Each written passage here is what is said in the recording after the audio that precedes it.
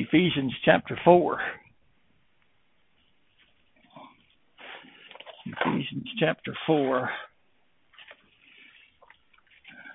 That last verse of that last psalm. First stop shall be the mouths of those who do a lie declare. Has much to do with our text in Ephesians 4 this morning. Again, I want to thank you all for coming out this morning. I know we all have 1 hour less sleep, but hope and pray that doesn't hinder us from listening to what the Lord has for us this morning. I've been anxious to get back into Ephesians chapter 4. We will continue our series in Mark, the first Sunday of the month.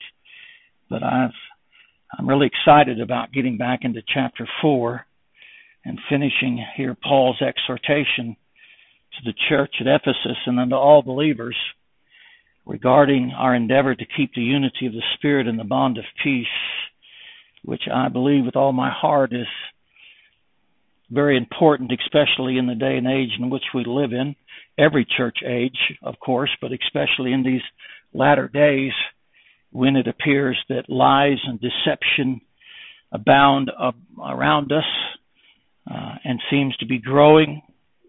The church needs to be reminded that she is the pillar and ground of truth. And I pray God would give us this morning His grace that we might be able to comprehend this. Ephesians chapter 4, let's begin in verse 22. We're going to read down to verse 27 to get the whole context again. He said that you put off concerning the former conversation the old man, which is corrupt according to the deceitful lust, and be renewed in the spirit of your mind, and that you put on the new man, which after God is created in righteousness and true holiness, or holiness of truth. Same thing, true holiness. Wherefore, because of what he just said, if you've done this, if you've applied this, if you've put off the former, the old man, and you've put on the new man, and your mind has been renewed, wherefore, because of that, putting away lying, speak every man truth. He doesn't say speak every man the truth. He says speak every man truth to his neighbor. The reason for it, the motivation for that, for we are members one of another. Be ye angry and sin not. Let not the sun go down upon your wrath, neither give place to the devil. Wherefore, putting away lying, speak every man truth to his neighbor. If we are members one of another, let's pray. Our Heavenly Father, we thank you so much for this beautiful day that you've given us. We thank you for the rain. We thank you for, Lord, your divine providence, not just in our individual lives, but, Lord, the divine providence we see daily as we walk here as pilgrims through this world. We thank you, Lord God, for allowing us to meet together. We pray that, Lord, you'd bless this time. I pray that, Lord, our hearts would be filled with excitement and anticipation that we might hear from you, that, Lord, the Spirit of God would guide us into all truths. We pray that, Lord, you'd inbred into our hearts and our minds that truth that you'd have us to hear and to know this morning. I pray that it would conform the way we think, the way we live. Lord, I pray that, God, you'd be honored and glorified in all of these things. Lord, help us to learn of Christ this morning. For, Lord, to learn of men is to learn nothing but vanity and lies.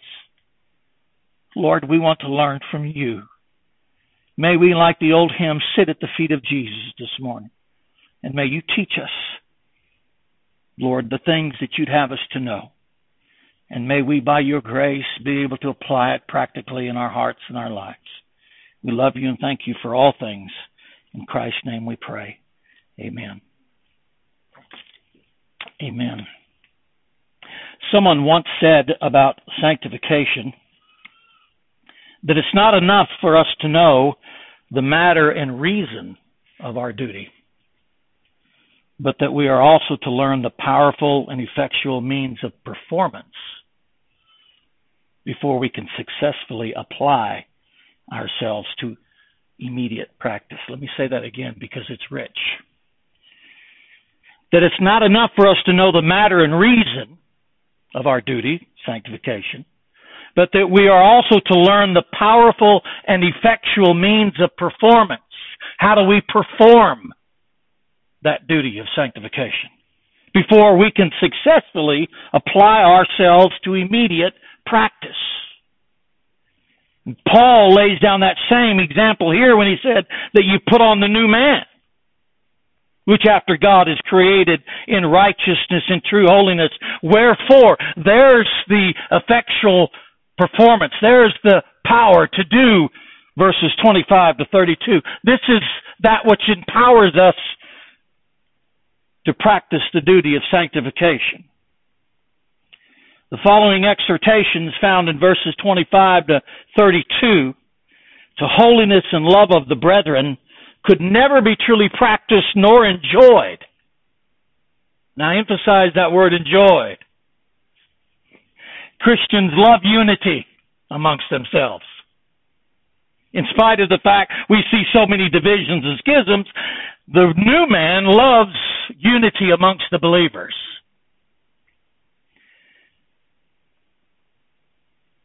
Without our first putting on of the new man, which after God is created in righteousness and true holiness, we could never practice or enjoy the work of sanctification. The true believer loves and enjoys the work of sanctification. He knows it's because the new man, he knows it's because Christ worketh in him, or God worketh in him, but he loves to practice the duty of sanctification. For the effectual means of performance or duty lies not in our own abilities, but in the new man, which is created after God in righteousness and true holiness. And that's what Paul is saying here. You could never do this. He doesn't give these exhortations in verses 25 to 32 without exhorting us to put on the new man, because without putting on the new man, we could never exercise these exhortations found in verses 25 to 32. But when we do, we're enabled. Philippians 2, the working out of our own salvation with fear and trembling, Paul says, is only made effectual by God's working in us, both to will and to do his good pleasure. So the true believer knows that of himself he cannot do anything, but with God, he's enabled to do that. So that's why he loves and enjoys sanctification. Wherefore, verse 25, for that reason, on that ground, because you've put on the new man,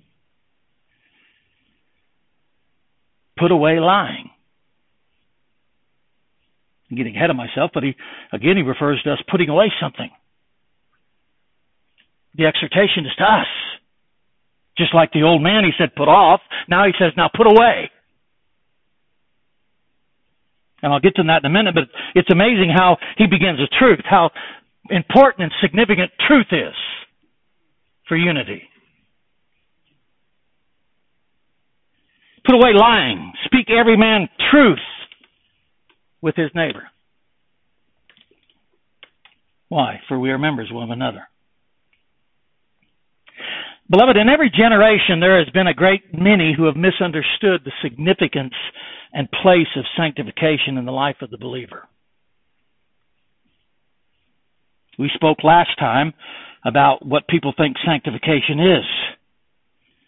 But many have a misunderstanding of how to perform it. How does sanctification come about? There are some that say, well, it's just all of God. Let go and let God. A very unbiblical statement, let go and let God. Sanctification, yes, is because God is working in us, but is something that we are commanded to do. It's required of us to put away, to put off. Read the whole text here. Let no, neither give place. Let all bitterness.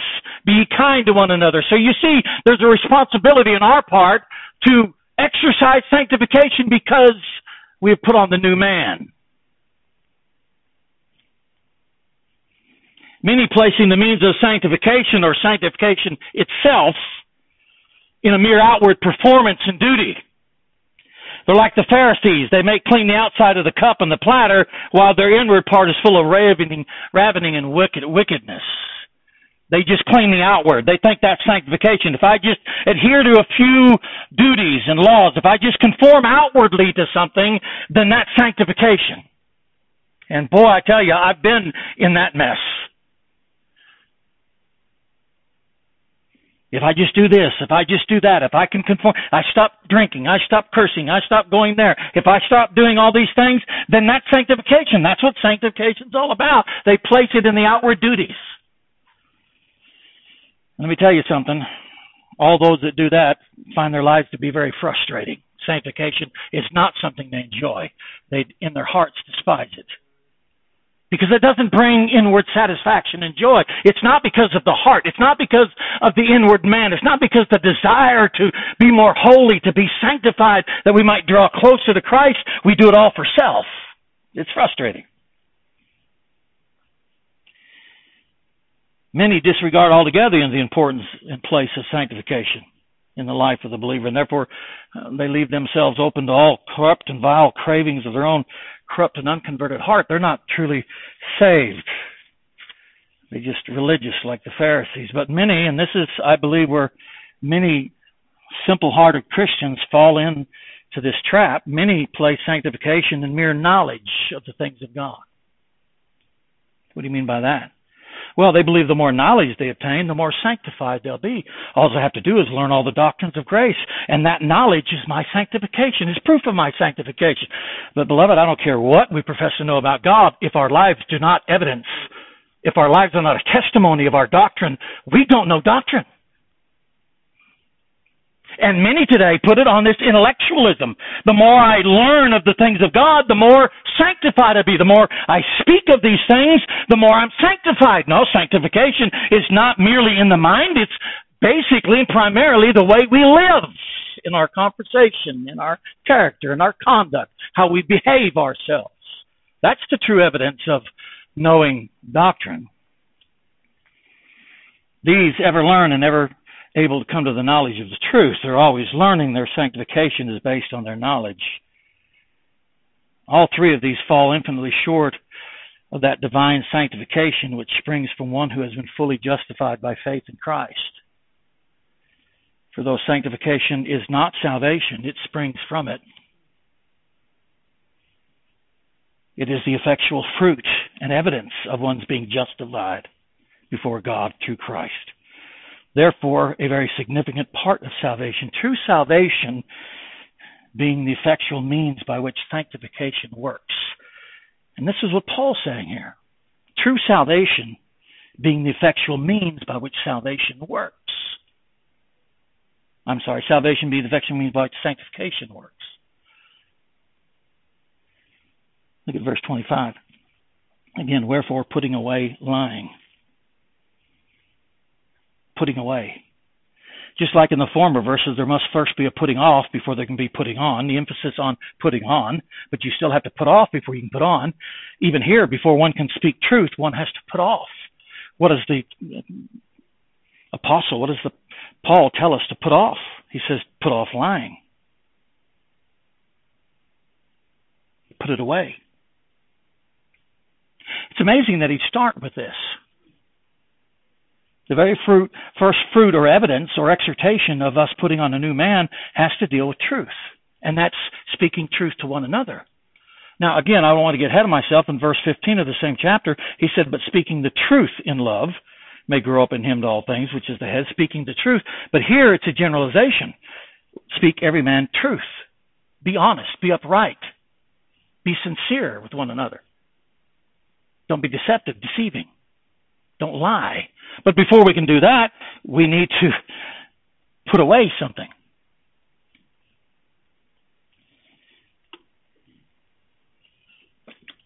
You know, truth and lying cannot dwell together. They're complete opposites. The one must be first put away before the other one can truly be spoken. That's what Paul's saying. You can't speak truth until you stop lying, until you put it away. and the motivation for putting away lying and speaking truth with our neighbor. Paul says this is the motivation for it, for your members one of another. It's almost like Paul says this is natural for the Christian. It's something that comes natural. Put away lying. Speak truth. Speak every man truth to his neighbor. Why? Because you're members of one another. You belong to Christ. You're the body of Christ. It's something natural for the new man. In righteousness and true holiness, or holiness of truth. And then he goes right into saying, now stop lying to one another. This is the first thing that you're called on to put away if you put on the new man. Stop lying to one another. Stop lying and speak truth. Paul's still speaking about our walking worthy of our vocation wherewith we are called from first few verses of chapter 4. And he's still speaking about our endeavoring to keep the unity of the Spirit and the bond of peace. He's still speaking about that. He hasn't changed the subject. He's still speaking about that matter. This whole chapter 4 is about the unity of the brethren, the love and holiness that we should share, and what we have when we unite together and every member gives, that part which God is giving them. He's still talking about walking worthy of that vocation. He's still talking about our endeavors to keep the unity of the Spirit. And one of the first things he says after you put on the new man is put away lying.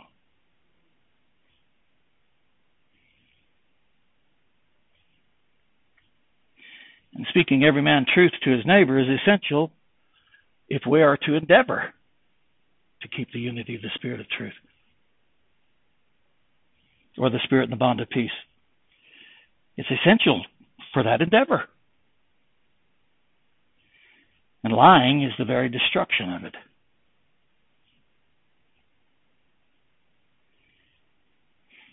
Like I said in verse 15, Paul exhorted us to speak the truth in love, that we may grow up in him in all things, which is the head, even Christ. Yet here, Paul exhorts us to speak truth with our neighbor. Be truthful, be honest. It's habitual disposition to speak truth. Now, I believe that we all understand, especially in these day and days, we live in a world of liars. Deception is everywhere. In politics, in families, on the job, sadly to say, even amongst those who profess Christ. I'm not talking about the big lies. Neither is Paul. When Paul says speak truth, he didn't say the truth in general. Be honest all the time with each other. Be sincere. Be truthful. Be in a habitual disposition of speaking the truth.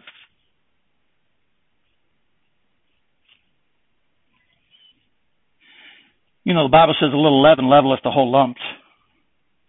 Sometimes, I don't know why we believe that, because we believe the way the world thinks sometimes. We believe sometimes by lying we're being compassionate or friendly or we're being kind or being hospitable. I can't tell them the truth. It would hurt them. A lot of times when we're talking about lying, we're talking about, again, not the big major lies, but those little small insignificant ones that we think's in a gray zone. Well, I couldn't be there for this, and it's actually a lie.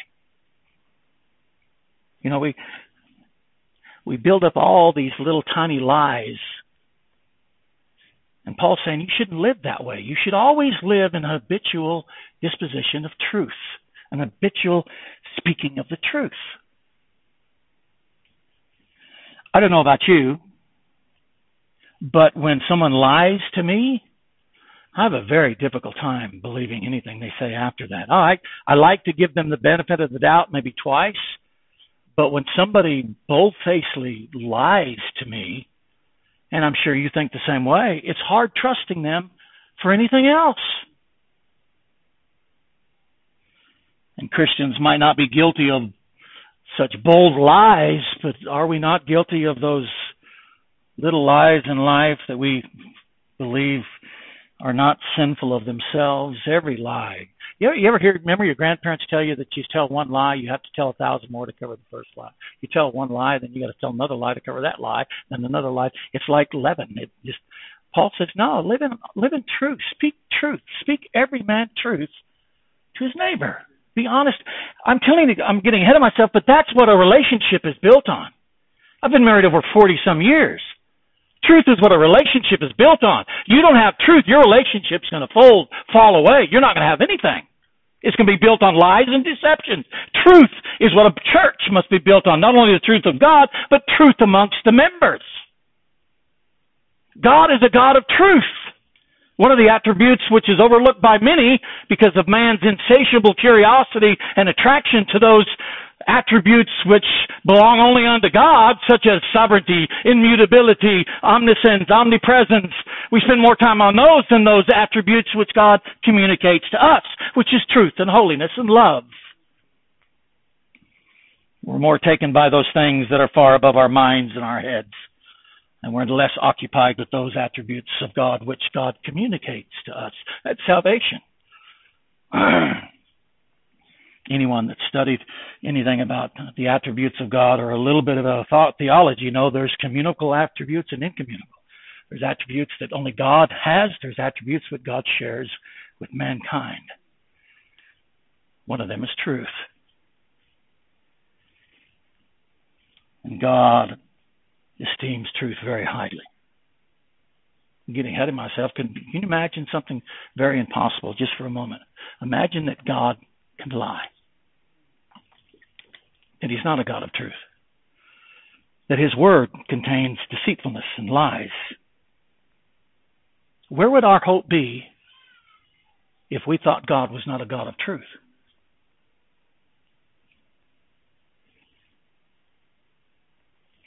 God would have us echo or imitate that virtue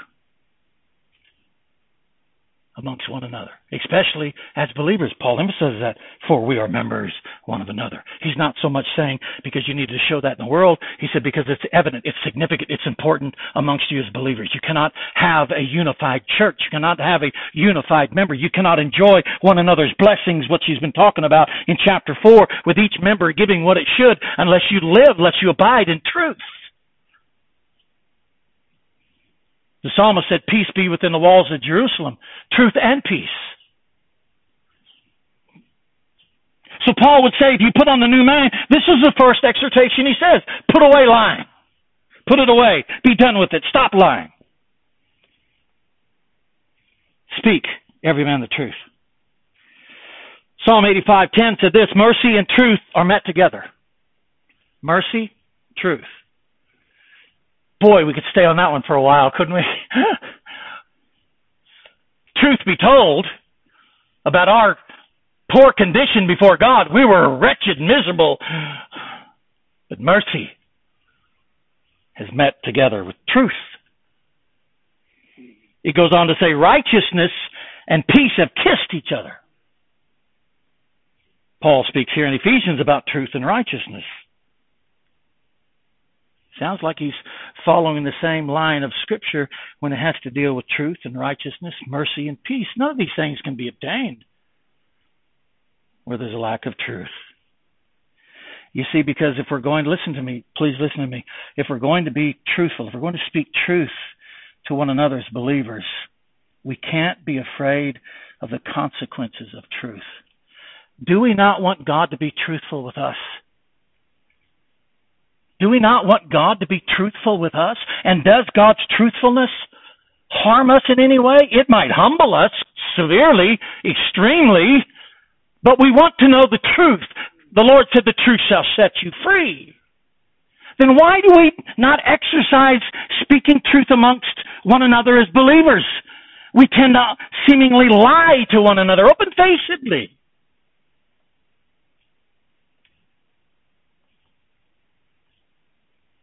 We should not be afraid of speaking truth to one another. If we speak that truth, like Paul says, even 15, in love, if we speak the truth because we love Christ, because we love the brethren. Paul says, I become your enemy because I tell you the truth.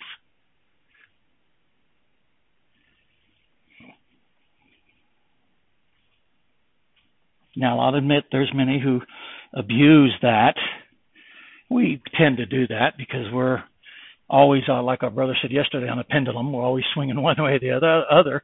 But sometimes we think we just speak the truth, and if man can't take it, that's his problem. It don't matter to me. I'm right, you're wrong. That's not what Paul's talking about. That's not the kind of truth speaking Paul's talking about. In meekness, instructing those who oppose themselves that they might come to the knowledge of the truth. Like our brother said, the balance there between the atonement and the war, but meekness and humility.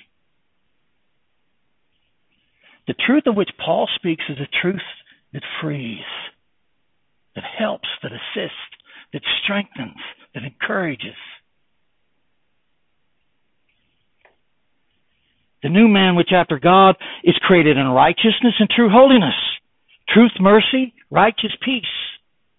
You see how they all flow together?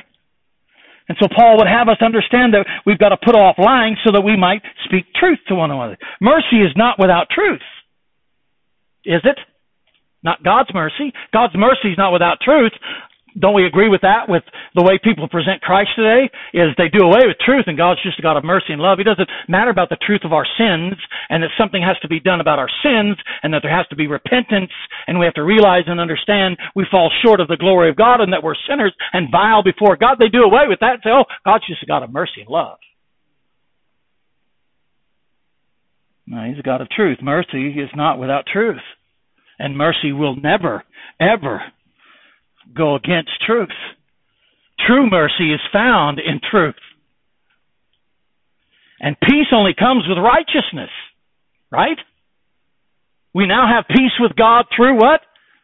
Through our Lord Jesus Christ, who is our righteousness. You see, peace only comes with righteousness. And they both spring from the new man. One makes inquisition for sin, while the other pleads for reconciliation. And both of these are met in Christ, truth and righteousness. And yet they also spring from the new man. This is imitating Christ. This is something that Christ had. Let this mind be in you. Look at it, created in righteousness and true holiness. That's what the truth is, of which Paul speaks in verse 25. Lying is not only the very opposite of truth, but it's also detrimental to peace. I believe this is why a lot of churches don't have peace, because they lie. One of the things that was hard for, I don't know if you understand that, but it's an illustration. It doesn't even come close to what the truth is, what the measure of truth, but let me get it to you anyway. In Germany, I hope my wife still makes me lunch after this, but in Germany, one of the characteristics of a German is they're very blunt and forthwith and honest. It's just the way they are. How do you like this vest I got? Does it look good on me? A German will say, if they don't think it does, they'll say, nah, doesn't look good on you. Try something else. Come to America and they'll go, oh, I got to be compassionate, kind, friendly. Oh, it looks wonderful on you. And then they'll walk away and say, that was the worst vest I've ever seen in my life. He should never wear that again. That, to me, means that there's a root of lying and deceitfulness in a man's character. I'm not saying you have to be rude about it. But peace is detrimental, or lying is detrimental to peace. You can't have true peace with there's lying. Can you imagine trying to sit down with somebody and have a conversation with them, and in the back of the mind, you're thinking, this guy, this lady, they're not telling me the truth. They're lying to me. They're not being honest with me. There's some just... You can't have unity and peace and love with that. It's opposite of truth. Look at John chapter 8. Let me show you something the Lord said. John chapter 8. John chapter 8, verse 43. It's the opposite. Lying is the opposite of truth. John 8:43. Christ here speaking to the religious crowd. He said, why do you not understand my speech? Even because you cannot hear my word. We could stay on that for a while, and you can't hear my word. Wait a minute. Are they deaf? No, you're not listening. You don't have the ears to hear. We'll go into that maybe some other time. Look here, he explains why. Ye are of your father, the devil, and the lust of your father ye will do. He was a murderer from the beginning, and abode not in the truth, because there is no truth in him. When he speaketh a lie, he speaketh of his own, for he is a liar, and the father of it. Children, you see who is the father of liars. It's not God, it's Satan. It's an evil work. Now watch this in verse 45. And because I tell you the truth, you believe me not. You see that? lying is detrimental and opposite of truth. He said, you don't believe me. You don't, because I tell you the truth, you believe. I'm telling you the truth, but because you're so much of a liar, you don't believe what I'm saying. It's opposite of truth. It's what lying does. Lying makes it impossible for us to hear the truth. But it's detrimental to peace as well. Look in James chapter 3. It's detrimental to peace. It's not the opposite of truth, it's detrimental. Look at James chapter 3, verse 13. These are words of wisdom. James 3:13. Who is a wise man and endued with knowledge among you? Who's smart? Who's wise? Who's got knowledge? Let him show out of a good conversation his works. You see there? Wisdom is not what you say, but your conversation as works with meekness of wisdom. No, watch this though. But if you have bitter envying and strife in your hearts, glory not and lie not what? Against the truth. Don't lie against the truth. This wisdom descendeth not from above, but is earthly, sensual. There's that word, devilish. For where envying and strife is, there is confusion in every evil work. But the wisdom that is from above is first, listen, is pure and peaceable, gentle, easy to be entreated, full of mercy, good fruits, without partiality, without hypocrisy. You see that? That's the wisdom with truth. That's what James says wisdom from above gives us. And the fruit of righteousness is sown in peace of them that make peace. What a contrast. Lying is detrimental to peace. You know why a lot of churches don't have peace? Because they're not truthful with one another. They don't speak truth.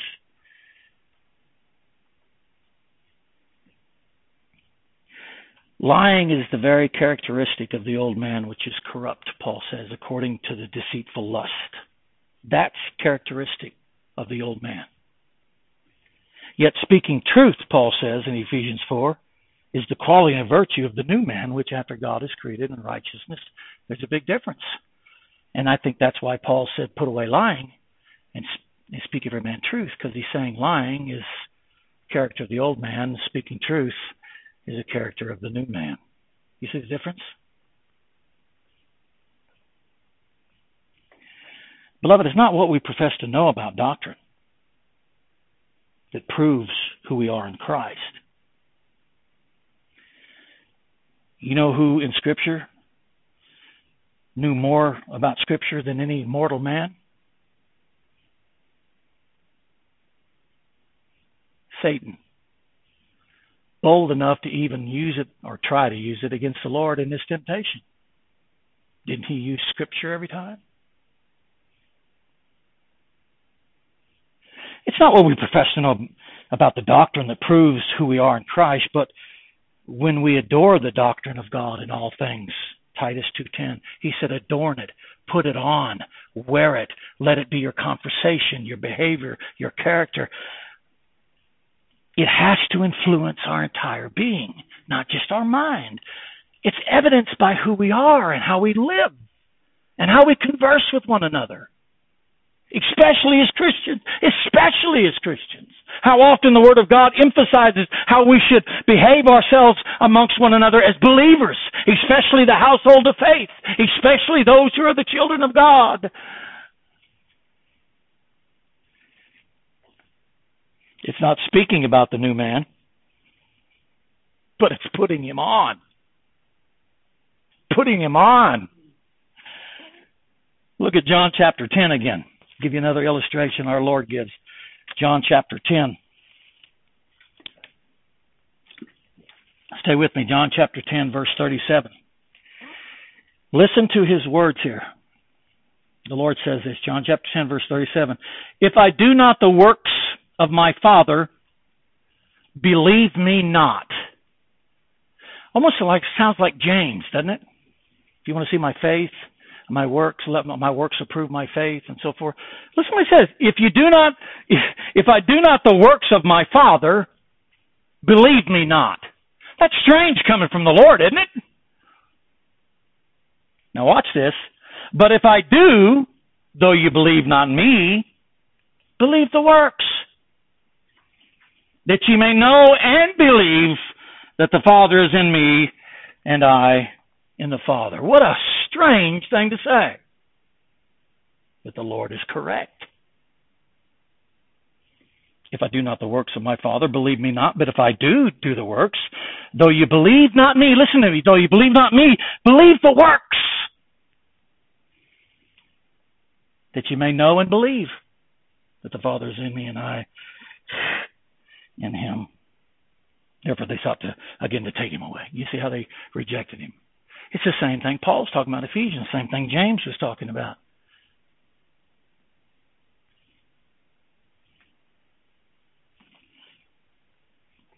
Put away lying and speak every man truth to his neighbor. Speak every man truth to his neighbor, for we are members of one another. Let me wind this down with an exhortation from Zechariah, the Old Testament.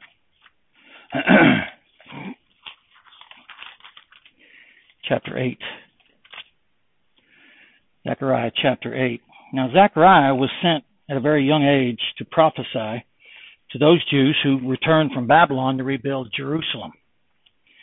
Yet while he encouraged them to be strong and continue the work, he would also remind them how such work, regardless of how much they did,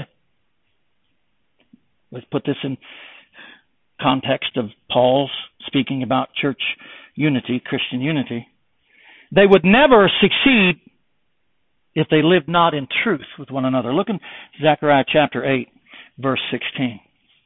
Follow me with this. These are the things that ye shall do. Speak ye every man the truth to his neighbor. Sounds like Paul. Speak ye every man the truth to his neighbor. Execute the judgment of truth and peace. You see how, again, truth and peace meet? Execute the judgment of truth and peace in your gates. Truth will always bring peace. Don't ever believe a lie is going to establish anything except disruption and divisions. And let none of you imagine evil in your hearts. He's talking about rebuilding the wall. He said, you're not going to be successful. You can work till your hands bleed. But if you don't have this, let none of you imagine evil in your hearts against his neighbor, and love no false oath. For all these are things that I hate, saith the Lord.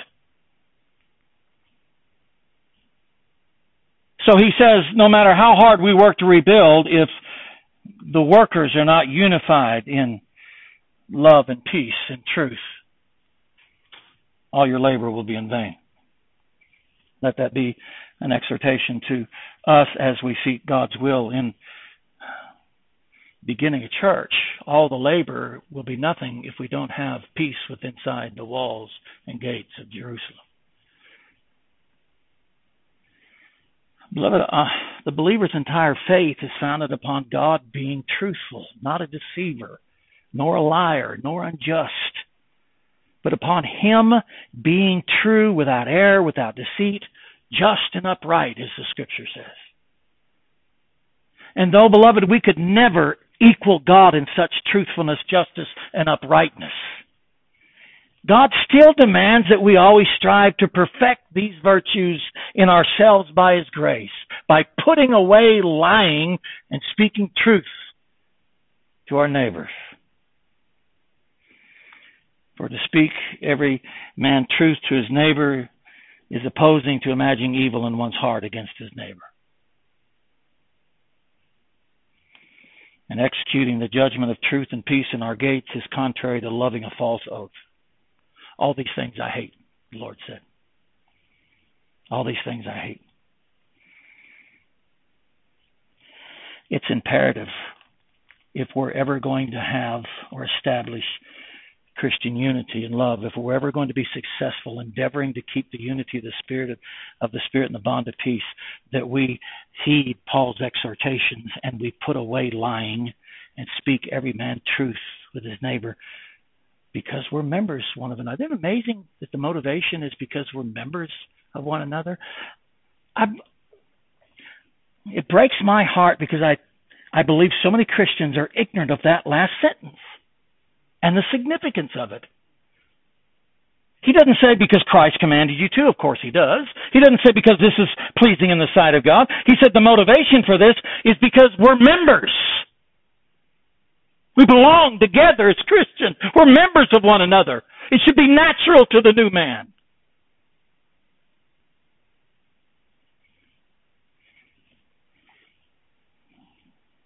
And I believe that's why, which we won't get into today, I believe that's why he goes straight on in verse 26 and 27 to wrath. Be angry and sin not. Let not the sun go down upon your wrath. In other words, don't be wrathful. There are some things we are to be angry about, false doctrines, deceits, and all that. There's some things. The Lord he ran out the people from the temple who were buying and selling.